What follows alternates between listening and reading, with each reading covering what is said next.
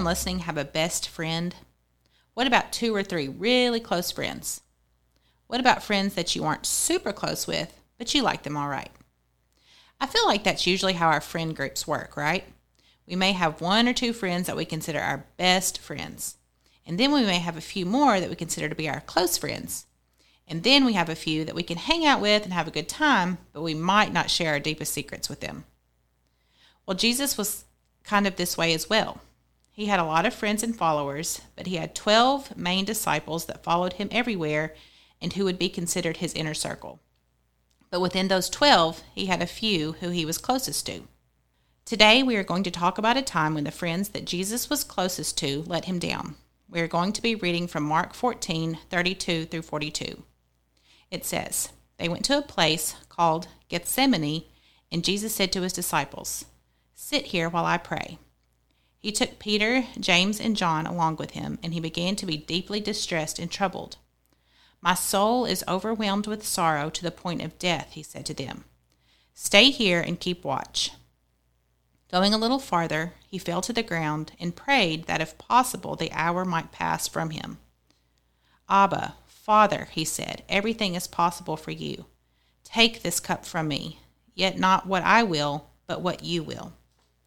Then he returned to his disciples and found them sleeping. 'Simon,' he said to Peter, 'are you asleep? Couldn't you keep watch for 1 hour?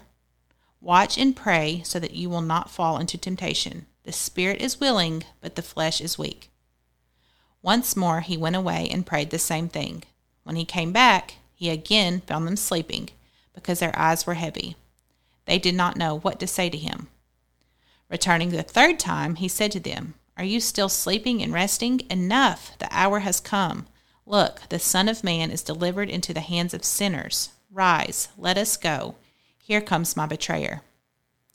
Now these passages come right before Jesus was betrayed and killed. He knew what was coming, and he was very upset about it, and rightfully so. All he wanted was to pray to his heavenly Father for comfort and peace, while his closest friends kept watch, but also prayed with him. Jesus was obviously upset throughout this passage, but it almost seems like his closest disciples didn't care. They kept falling asleep. I don't know about you guys, but if I was having one of the worst days of my life because I knew something bad was about to happen, and my best friends knew I was having a terrible day but just fell asleep and didn't try to help, I think that would make me pretty upset. The great thing about having close friends is that they are there for you for the tough times. They are someone you can lean on and talk to and pray for you. But that isn't what Jesus' close friends did for him. Instead, they just frankly acted like it wasn't a big deal and that Jesus was so upset and decided, let's take a nap instead. So when you're going through a tough time with your closest friendships, you better believe Jesus knows how you feel. Jesus knew what it was like to simply be hurt by his friends' actions.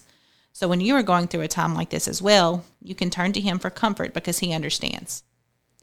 The truth is the friends that we have are humans just like us. They're going to make mistakes, just like Jesus' disciples did.